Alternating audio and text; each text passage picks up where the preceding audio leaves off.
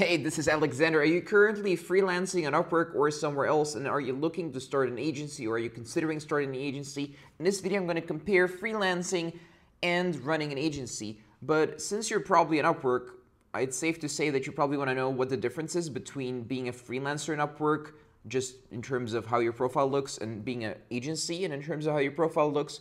Well, the only main difference is you may appear in some results that are filtered by clients that say that they specifically want to hire an agency if you have an agency account in addition to the freelancing account.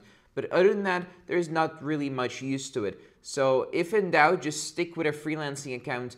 Even if you are indeed, if you have staff, if you have people working for you, just stick with a freelancing account. The agency profile is just if you have multiple people on Upwork that are, involved in your business, and you want to duplicate what you're doing with your main account, which is your freelancing account. So you want to have two streams of calls and clients coming in. Other than that, we're going to spend the rest of the video comparing what it's actually like being a freelancer and if it's worth building an agency versus freelancing. So most freelancers, they actually spend a lot of time on delivering the work to clients, and they do work, then they stop because they need a new client.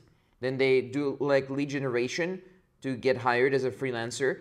Then they stop doing lead generation because they got a new client.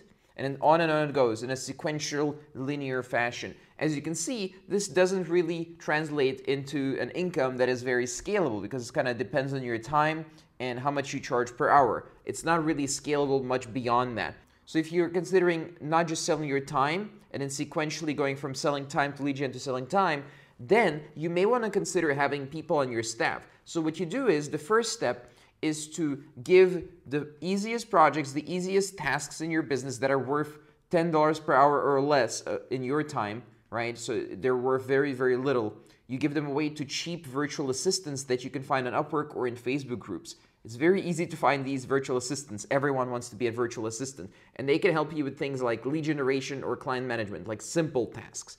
And then for more difficult tasks, you can outsource them later when your business, when your freelancing career is, financially stable and financially viable. So when it's viable, let's say when you go from 4 to 6K, you can start hiring your second and third person that works for you for $3 to $5 an hour, right? But afterwards, when you reach $12,000 to $15,000 per month, which sounds like a huge amount of money, I know, but once you reach that, then you can outsource almost every project, every step in your business that needs to be done.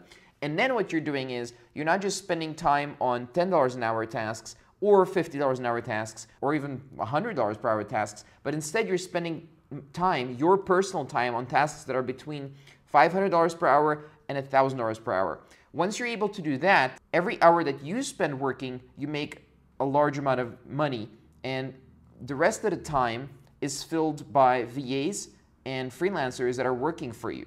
Once you're able to do that, then your business has a much bigger limit how much money it can make. So even on Upwork, you can get to $20,000 to $30,000 or even $40,000 per month. Again, these numbers sound really big unless you understand, of course, that you're not doing all the work yourself. This is a team of people, and you're only taking about 40 to 70% of the money for yourself as profit margin.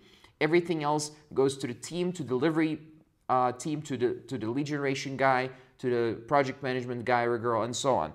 So that's the way to transition from freelancing to an actual business, to an agency owner type of business. So once you have a business, once you have an agency, then it's a matter of scaling. Then it's a matter of maximizing the amount of leads you get, not just doing Upwork, but multiple funnels, and treating the whole thing as, of course, a lead generation process. Because most freelancers, they're on Upwork, they're just sending some proposal or waiting to be invited and trying to optimize their profile a little bit, try to get some reviews.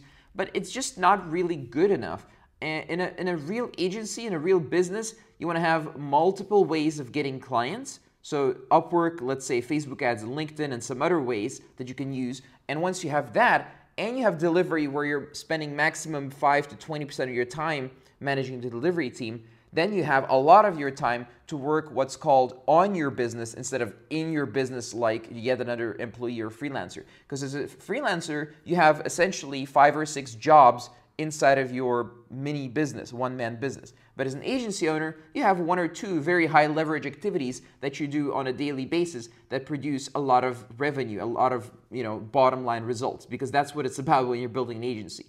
So what are the steps after that? If you run an agency, you have dozens of clients over a period of a year, and you retain some of them for multiple months. So every client is worth many, many thousands of dollars, sometimes tens of thousands of dollars. They refer other people to you because they want to work with you, and you have space to accommodate all those referrals, all those leads from Upwork, all those leads perhaps from Facebook or LinkedIn.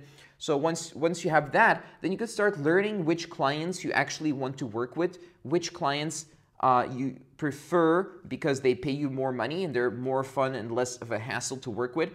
And you can choose clients based on how easy it is to fit them into your process. Instead of fitting into their process by being a freelancer, they're fitting into your process by making themselves a client of your agency, if they're qualified, if they can afford it, and so on. And it's a very different dynamic. The power dynamic is different. You get paid more as an agency owner if you do things right.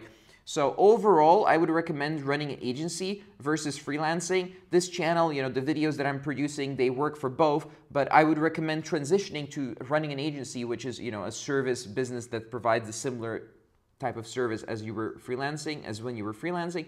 But overall, it's better to run the agency because the profit margins may be lower, but the bottom line results are higher, and you can build a big, beautiful business versus just scraping by and so on. So if you're someone who's really interested in making an impact on the world and running something that matters, that produces lots of results with lots of clients and beautiful processes with good profit margins and beautiful projects that you're working on that you're really proud of, agency is really the way to go.